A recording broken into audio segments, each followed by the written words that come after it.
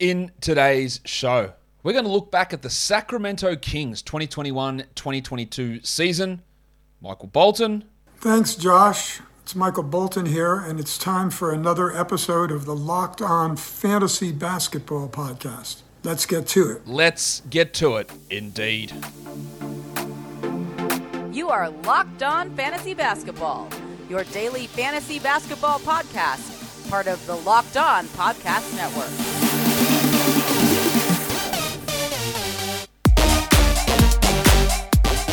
Hello and welcome to the Locked On Fantasy Basketball Podcast brought to you by Basketball Monster. My name is Josh Lloyd and I am the lead fantasy analyst at basketballmonster.com and at Yahoo Sports Australia. And you can find me on Twitter, as always, at redrock_bball and on Instagram at Locked On Fantasy Basketball. Today's episode is brought to you by BetOnline. BetOnline has you covered this season with more props, odds, and lines than ever before. BetOnline is where the game starts. Thank you for making Locked On Fantasy Basketball your first listen every day. We are free and we are available on all platforms. Sacramento Kings time. Should be good. Let's talk about the Kings who finished the season 30-52. Made a win-now trade and got worse. It wasn't a win-now trade. It's for the future. It's a two-time All-Star. They made a win-now trade. They got worse. They finished with the seventh worst NBA record. Ended up going 5-5 over their last 10 to potentially make their lottery odds worse in true Kings fashion. So at this point, the picks they have is that whatever that lottery pick ends up being, number 7 at the moment, which will change with the lottery. They've got 37, they've got 48 coming from Chicago as well. They had the 27th best defense and 25th best offense, so bad on both ends. They fired their coach mid-season. They've now fired their interim coach in Alvin Gentry. I don't know why he coached for as long as he did, to be honest. He didn't give a shit all season. It was never going anywhere. I get that, you want a pick of other candidates. We'll see what they do in the offseason. We don't know which direction they're going to go there. I still have plenty of questions about the decision-making process and management. Oh, yeah, Monty, there's no interference from Vivek at all. None. Well, if that's the case, then Monty McNair's job as general manager needs to be up for debate because some of the decisions have been pretty poor. If there's no Vivek interfering, then Monty's making some bad calls. I don't know what to make of where this team goes. Is there any chance they even make the play-in next year? Sure, maybe. But history would say betting against them is probably the best way to go. In terms of what their roster looks like, Jeremy Lamb is an unrestricted free agent. He was all right, but no real rush he's only 29 somehow. No real rush to bring him back, I wouldn't have thought. Josh Jackson was bad again, like he's been everywhere, basically. I think at this point he's a good G League player. He won't be back, I would doubt. The big interesting one to me is Dante DiVincenzo, the big Ragu. They finally got him across after one failed attempt. And every report coming out through guys like James Ham and Jason Anderson, I think it is, the other one, is that he's not happy. He's pissed with the role he was in. He's pissed that they were starting Justin Holiday over him, which, admittedly, doesn't make any sense. And he doesn't want to be there. They have his restricted rights, but will he sign an offer sheet somewhere else? Will he take the qualifying offer? I don't know. I don't know what they do with him. Or what he does with himself. He's 25 years old, restricted free agent. I wouldn't say that he blew the doors off when he got there. He was fine. I would have liked him in a better role, and that was very confusing to me, but I still don't know where he fits in the NBA. Trey Lyles has got a team option for $2.6 million. I'm sure they'll pick that up. He was okay, but okay from Trey Lyles on a tanking team is not something you want to rely upon moving forward. Damian Jones is an unrestricted free agent. Really interesting stuff there, isn't there? We'll talk about this a bit later on, but who knows what the hell's going on with Sabonis? He's got 3 years, almost $35 million left, and is potentially in some legal difficulties. And I think they'd want to trade him anyway. I think they might look to bring Jones back. Chimezie Metu's non-guaranteed $1.9 million, and then their two-way guy, Neemias Queta. It was okay. I don't really know if he's going to step into a big enough role on this team, though they still somehow, for some reason, have Alex Len signed for almost $4 million next year. Absolutely no reason for that. They've got Mo Harkless, who somehow, again, is only 28. How is that possible? He's still signed for $4.5 million next year as well. So some interesting decisions obviously need to be made in the off-season. What are they going to do with Fox? What are they going to do with Holmes? I don't think they're going to do anything with Fox now, to be honest. It'll just be Fox and Sabonis that they start to build around. And there's still a lot of question marks about which direction this team is going to go or how they are going to end up getting better. But Daily Fantasy can't get any better than Price Picks because it is Daily Fantasy made easy. What is Price Picks, you might ask? Well, it's simple. You get 2 to 5 players and they just give you over-under numbers. Over-under on points or assists or rebounds or steals or blocks or threes or fantasy points. And you go, yeah, I'll go under or I'll go over. Put them together and you can win up to 10 times your entry fee. And it's not just basketball. You can combine multiple sports. You might throw a Major League Baseball over-under in there. You might throw football when that season starts. You might throw hockey. There's all the different sports you can put into one lineup, and it's fast and easy. Under 60 seconds, you can get a lineup done. And withdrawals are very, very easy and very painless. For a limited time, PricePicks has an exclusive no-brainer of an offer for all of our users. You get $50 for free if a player in your first PricePicks entry scores a single point, but you must use the code NBA. That's right. It's an exclusive offer available to Locked On fans. Sign up today and use the code NBA. $50 for free if a player in your first PricePicks entry scores a single point. PricePicks is daily fantasy made easy. Let's look at these players now. Let's start with Domantas Sabonis, who was the 25th ranked player on a per-game basis. He had a Yahoo ADP of 18th. He was 20th in points leagues. A lot of people were reaching for him at the start of the second round, pick 11 to 12. I was skeptical of him being a second-round player. 25th ranked player overall. I ended up being right by a bee's dick. I was cautious about, though, what Rick Carlisle would do, a guy that tends to funnel usage through to the guards versus the big men. And he was playing such a large role, I just wasn't sure that it was going to stick under this new system. And really, it didn't quite hit the same. He was still pretty strong, really strong as a third-round sort of player. But as a guy that people were reaching for often at the start of the second round because of so much uncertainty in other players, I didn't think that was going to pan out, and it didn't. Sabonis also was pretty inconsistent, I thought.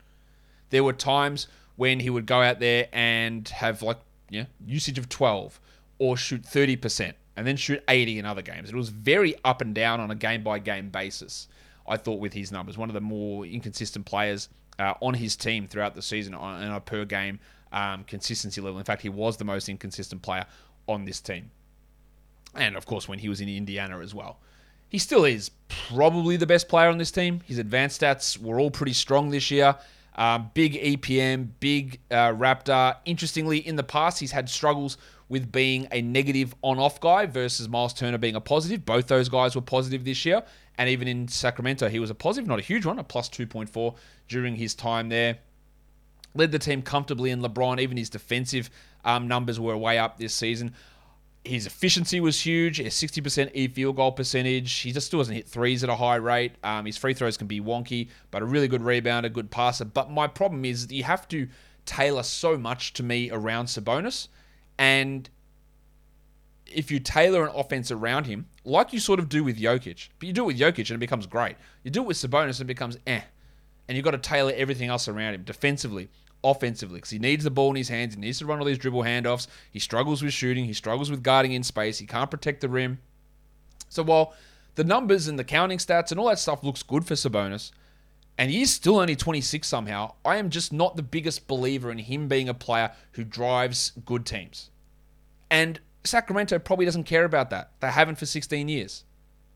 Can he push them to be a 10th or 9th seed? Yeah. Can he ever... Maybe.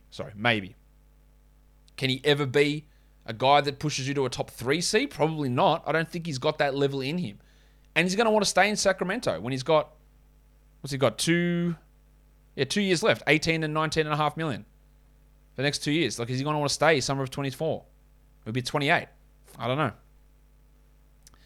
He'll be a player, again, that I think as a safe third-round player for the next 2 to 3 years. No problem with that.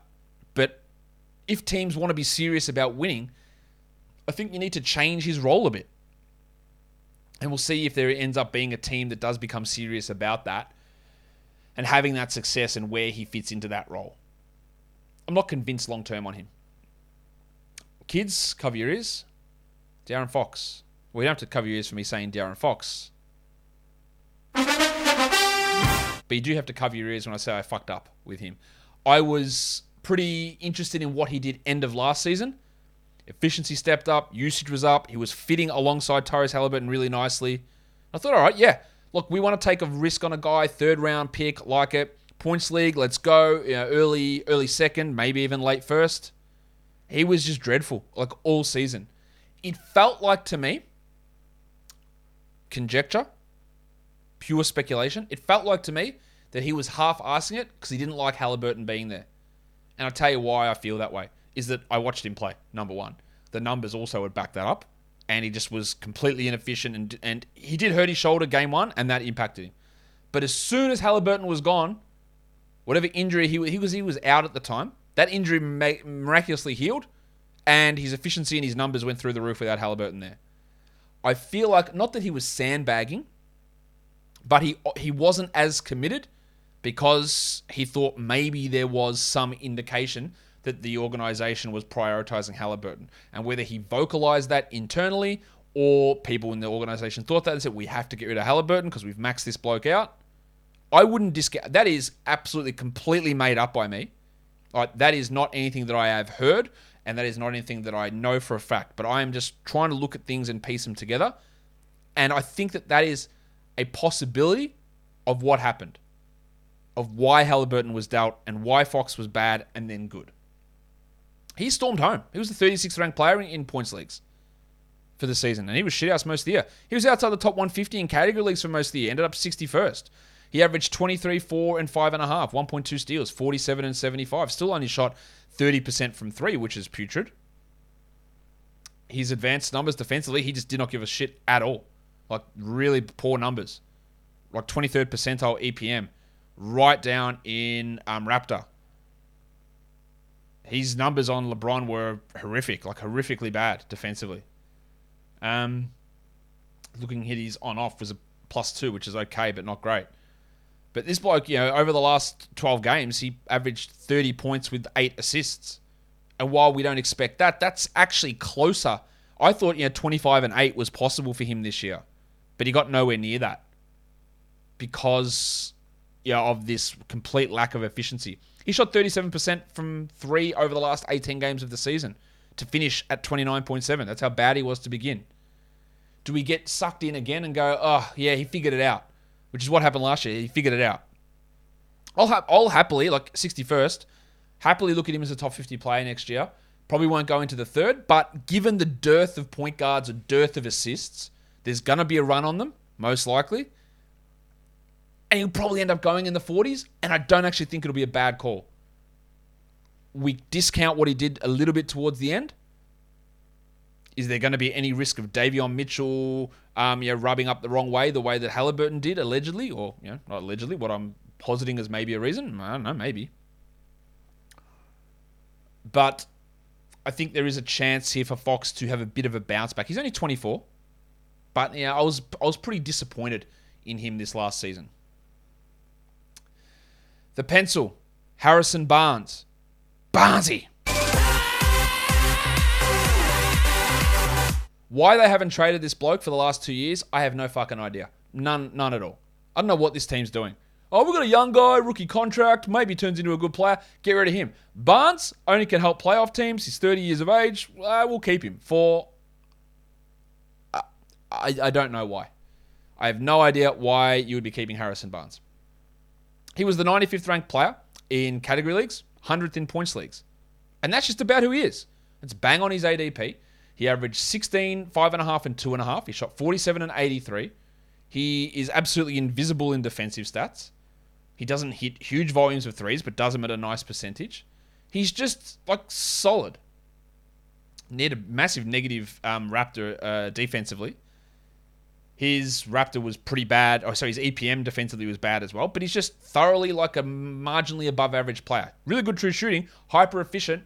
Fell off a bit as the season went on. Sort of back to where he's normally went. And otherwise, everything's sort of in the middle of the pack, apart from defensive stats, which are putrid. Steals and blocks, so low. Defensive advanced metrics, really low. Consistently negatives in those categories. Negative 3.6 on off. Bad. When we come to next season, he played 34 minutes. Is Harrison Barnes on this team next season? If I was the GM, absolutely not. He'd be gone straight away. Not that he's a bad player, but he makes no sense on this team. Or the fact that they play him out of position continually. Or let's start Marvin Bagley or Trey Lyles so that he can start at the 3. It's because they've got no 3s, obviously, but Barnes is a better 4. What's his absolute best case scenario? Probably the 80th best player. Do I give a shit about drafting a guy like that at 110, hoping maybe he's the 80th best guy if everything goes correct? No, I wouldn't. I think personally, he's a guy I probably wouldn't draft, even though I'm well aware he will be a top 150 player. Because you know my draft strategy. I don't have any interest in drafting a bloke like a Jordan Clarkson is an example I'll always throw out there, where I go, yeah, he'll be the 125th ranked player, and I take him with pick 125. What's the point of that? Absolutely none. I don't care. And it's going to be the same for Barnes. It's like Andrew Wiggins. You draft them, and they'll be comfortably top 150, and they're clearly must-roster 12-team league guys. But with those picks in round 11 or round 12, I'd take a flyer on a bloke who might hit as a top 80 guy or a top 60 guy, who might not. And that's, I think, where Barnes is going to go. Where does it get better from here? I don't really see it. This one is interesting. Richaun Holmes. He had an ADP of 42. He's worse in points leagues than category leagues, 152 in points leagues, 116 in category leagues. He played poorly. He had multiple eye injuries. His minutes were extraordinarily low. And then he got benched for Sabonis. Rightfully so. Sabonis is a better player. Defensively, no, but better player overall. And now, domestic violence allegations against him. At the time of me recording this, I don't know where that's going. Is he going to cop a suspension? Is he going to go to jail? I don't know. He's denying the charges, saying it's a custody battle with dirty tricks and all this sort of shit. I don't know. All I know is that accusation is out there, and it's an ugly accusation to hit his ex-partner and his kid. All right, it's bad. Irrespective of the outcome of that, which, of course, from a societal point of view, even a basketball point of view, we can't just dismiss it. I just don't know what's going to happen with it. But if he stays in Sacramento, we're not drafting him. He's not going to play next to Sabonis enough. Even this year, his advanced numbers were actually really good. Actually, you know what? That's not true. Raptor hated him. EPM liked him, plus 0.3. True shooting, amazing. Field goal percentage, amazing. 72% at the rim, unbelievable. Rebound rate, pretty strong. Good block rate. Some really good numbers. But some of his impact stuff was a bit down in LeBron and in Raptor. He just did not have a good season. He fell off a lot. We know that his value comes from getting blocks, which for some reason were absent this year, from getting insanely high field goal percentage and pairing that with good free throws. And if you're one of those people, and that is totally fine, who loves to build a fantasy team around having very good both percentages, I'm not one of those. I would generally want to punt one of those two things because the pool of guys who are very good in both percentages is pretty narrow. In a roto league, though, the value of him does skyrocket. He's a really good player in that sort of a situation. Is he going to be traded? There's so much murkiness here. Does he get traded? Does he play? Does he get suspended? If he gets back to 28 minutes a night, he is a top 70 guy pretty much at worst. At worst, a top 70 player. But is it going to happen? What team wouldn't want him? Where is he an upgrade? Charlotte. Always is going to be Charlotte when I talk centers. Where is he an upgrade? The movement of him and the legal case resolution, if there is one of the most interesting things to look at. He is 28 years old and will be 29 when the season starts. So it is not outside the realms of possibility for a guy who's not an elite talent, who had some pretty solid seasons, that he's just done as a starter. He's done. That's it. It's over for him. He had a run, again, Marcin Gortat style, who did a little bit later in his career. He had that little run, started, played well, and he's done. Someone else will take over. Sabonis has taken over from him now. He's the guy that when you have him, you always go, we probably need to get better. And I think that's what the Kings were thinking. Even so, he still can be a really impactful player in the right system.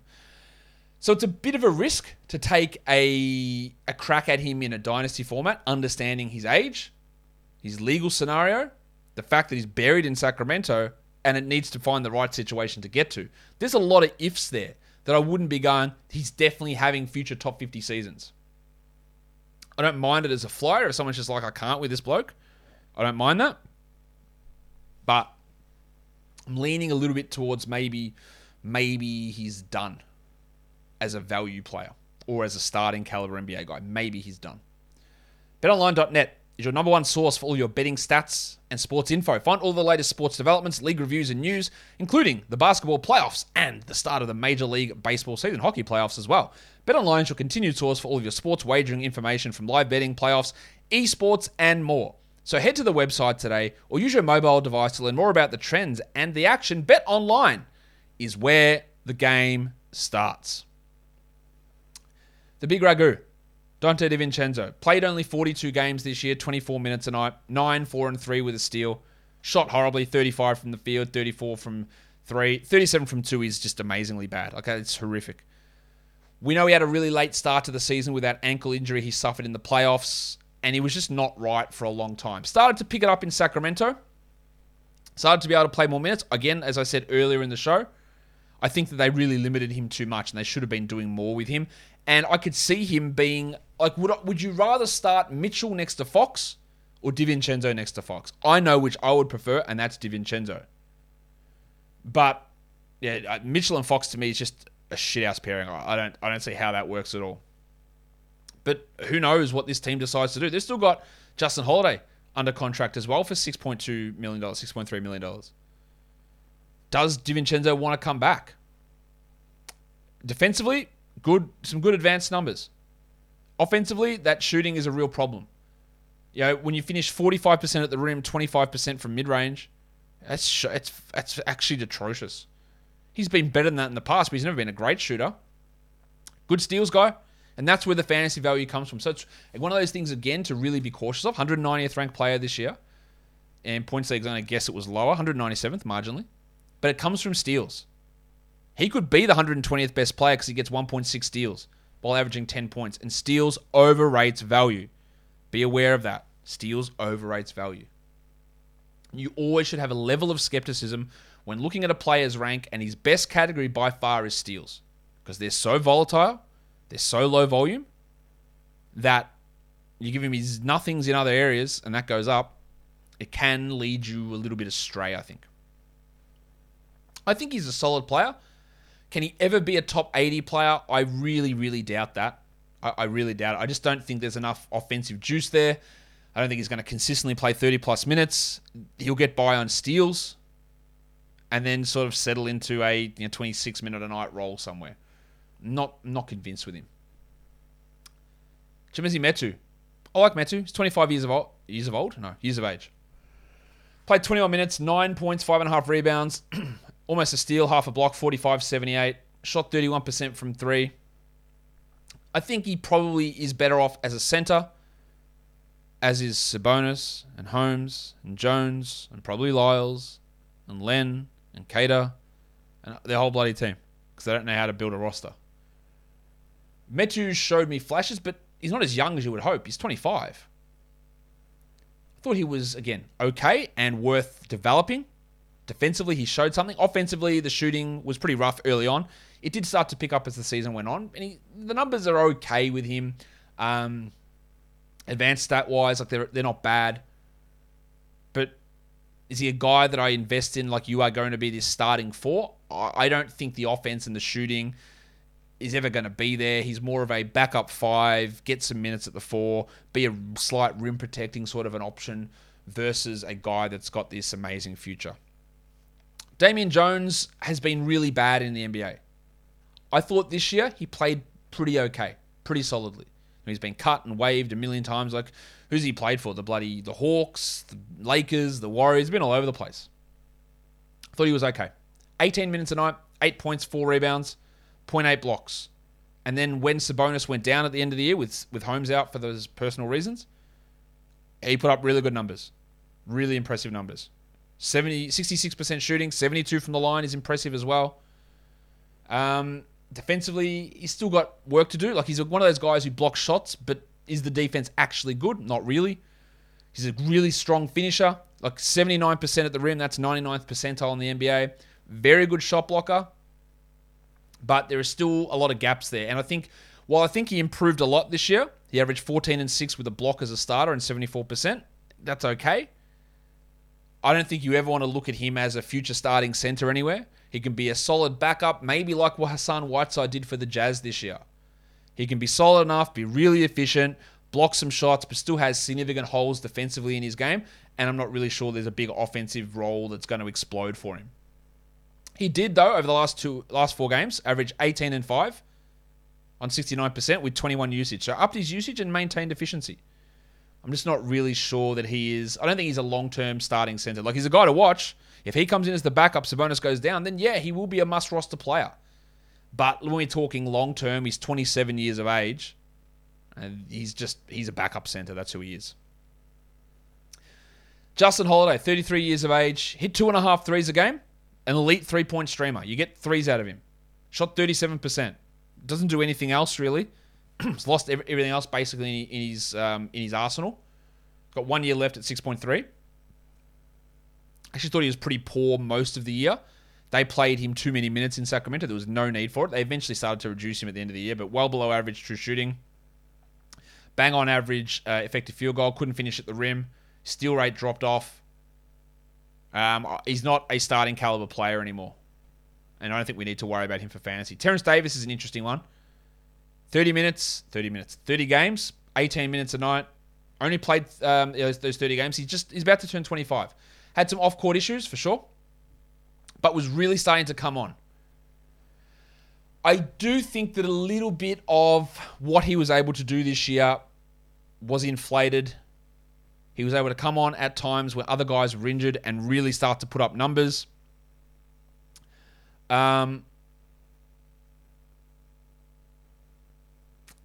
Let's have a look. He didn't... Yeah, look. He came in when Fox was out and started next to Halliburton. And those 25 minutes a night he played in his 11 starts, 18 points, 5 rebounds, 27 usage, and 62 true shooting. So it's one of those things that we talk about often. You get the opportunity, the minutes go up, the usage goes up, and somehow you get better with your efficiency, which is not, and that's on that high, 62%, that's not a really easy number to maintain. He hit 63% of his twos during those 11 starts. So if we just look back to that and go, well, he could start next to Fox instead of DiVincenzo and Mitchell. They got options. I actually wouldn't mind that as a good 3-point shooter, guy with some really solid defense. I don't mind him as a starter there. I just think that a lot of what he was able to do was when Fox was out and put up those big numbers, and that might lead to a weird, how does he fit with Fox? His advanced numbers are great. 2nd on the team in Raptor. 4th on the team in EPM behind Sabonis, Holmes, and Fox. 55 true shooting, probably needs a little bit of work there. Defensively, I thought he played well. 2nd on the team in LeBron. All the numbers are working really well. But it's 500 minutes, and a lot of those minutes were without De'Aaron Fox. How does he fit as a 3rd option, maybe 4th option, on an offense when he can't hit 67% of his twos? I like what he does. I think there is real upside. He's a player. Hey, if I'm going to take a flyer, if I see what happens with this roster and go, he's going to start, I'll take him at 120 and not Harrison Barnes. Thinking that, hey, if it does work out, this is an 18-point scorer. Might get me 1.5 steals, might hit 2.5 threes. That's possible for him. I'm not confident in it, but I think the upside's higher than what a Holiday or even a DiVincenzo or a Barnes might be able to give me. So he's on a bit of a precipice. This is his chance, but the draft's going to be really important for this team as to what they do and whether they address that position over on the wing. Or they need threes more than twos, but yeah, an option there. Trey Lyles was one of the worst NBA players this season. Horrendous. And then started to play well, which is... Things change. I can say that he's the worst rotation player in the NBA because he was, in my opinion. And then he started to play better. I won't say he was particularly good, but he started to play better. Average 10 and 5. Defensive stats, no, they're just invisible. Shoots threes, not well, 32%. I don't really know what he does well. He can score okay. 8th percentile in defensive EPM is a horrendous number. Bad in defensive Raptor. Bad in defensive LeBron, although not quite as bad. His numbers were okay. And then he started a lot of games for this team and had his big run of 35 minutes, and then towards the end of the year, they went, play 20. I still don't know what they're trying to do. You can't go into next season and go, we've got the forward spots sorted with Barnes and Lyles, because you are just dooming yourself to miss the playoffs again. I wouldn't look at Trey Lyles, who was the 236th ranked player in 21 minutes, and go, well, big season's coming. He's not that player to me. Can he be a rotation guy? Maybe. Is he just like a Marvin Bagley, who they got rid of? Not far off. all offense, points, rebounds, a guy who does nothing defensively. He's not your answer. Do not get sucked in. That brings me to Davion Mitchell. Mitchell was the 243rd ranked player this year in category leagues. In points leagues, he was 174th. Much better. Ended up playing 28 minutes a night, which is a lot more than I expected. Yes, the Halliburton trade, the Fox injury, the Davis injury, all this stuff helped his minutes.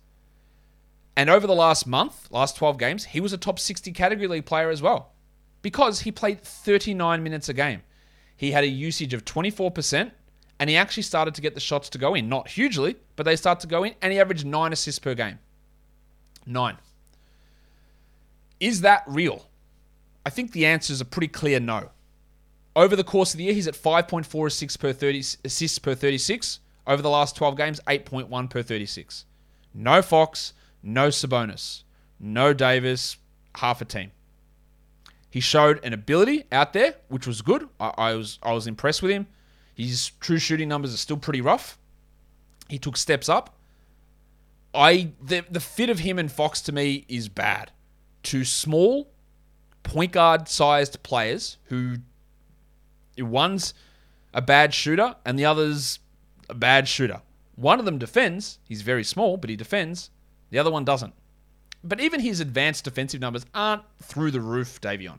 They're solid. They're about average. They're average. Offensively, his whole year was bad. Yes, he improved a lot as the season went on. But it's another one of those ones. Do you want 40 minutes of Davion Mitchell a night orchestrating your entire offense and having that much usage when he can't shoot? And I think, again, on a good team, the answer is, of course I don't. No, I don't want that. And I don't know how he fits with Fox. I hated the pick when he was drafted. He's going to be 24 when next season starts. He's too old. He's too small. He can't shoot. That were my criticisms. He's too old, yes. For a top 10 pick, I think he was too old. Can't shoot. He improved there. He's still not a good shooter. I'm not convinced he's going to become a good shooter. Still hit 66% from the line again. Bad. Defended well, but he's still, I think, too small. I don't think much has changed for me in my assessment of him. A little bit has changed. I thought he looked solid enough, but again, when the games mattered, he didn't really do anything to get me excited. I thought he struggled through most of that, and then when it was like, we're just going to go full funhouse style and you just do whatever you want, then the numbers came, but it didn't actually mean anything. Am I off on him? Like, I know, I can't like everybody. That's not that I don't like the bloke. I think he's fun. I think he's good. I think he's a fun bloke, good guy, nothing wrong with him. But in terms of me assessing how he looks as a player, I wouldn't be like, we've got it sorted with him. What do you think about Davion Mitchell? I wouldn't be looking, hey, it's a buy low opportunity in Dynasty. I'd be looking at maybe it's a sell high after what he did to end the year. I don't think a realistic scenario is putting the ball in his hands 39 minutes a game if you want to be a successful team. There's not much more to talk about here. Alex Len is still around. Jeremy Lamb, the injuries have just killed him. He's pretty much finished as a solid, or as a starter, he's finished for sure. He's had some moments, but 316th ranked player. I don't really see huge upside with those guys. Mo Harkless, I can't believe he's only 29. Josh Jackson, I'm not sure an NBA player really there at all. So the interesting ones to me are Fox, I think, will be better. Sabonis, I think he's got a couple of years left. Barnes, I'm worried about. Holmes, I'm very worried about. Davis, I'm up on. I think he'll go up. Mitchell, higher than I was, but not as high as most others. And I think that he's not going to be a guy that I have an issue with drafting late next year. I just don't think that we can go, well, Mitchell and Fox will be your 33-minute-a-night backcourt guys. I don't see how that works. Maybe I'm wrong. I do not see how that works. But a lot of water to go under the bridge with that. Let me know. What do you think about my takes on the Sacramento Kings and their season? Am I off on Fox or Sabonis or Davis or Barnes or Mitchell? Let me know what you think. Or Holmes. Drop it in the comments below. Follow this podcast, Apple Podcasts, Google Podcasts, Stitcher, Spotify, and on the Odyssey app. If you're here on YouTube, thumb it up. Leave your comments down below, guys. We are done here. Thank you so much for listening, everyone. See ya.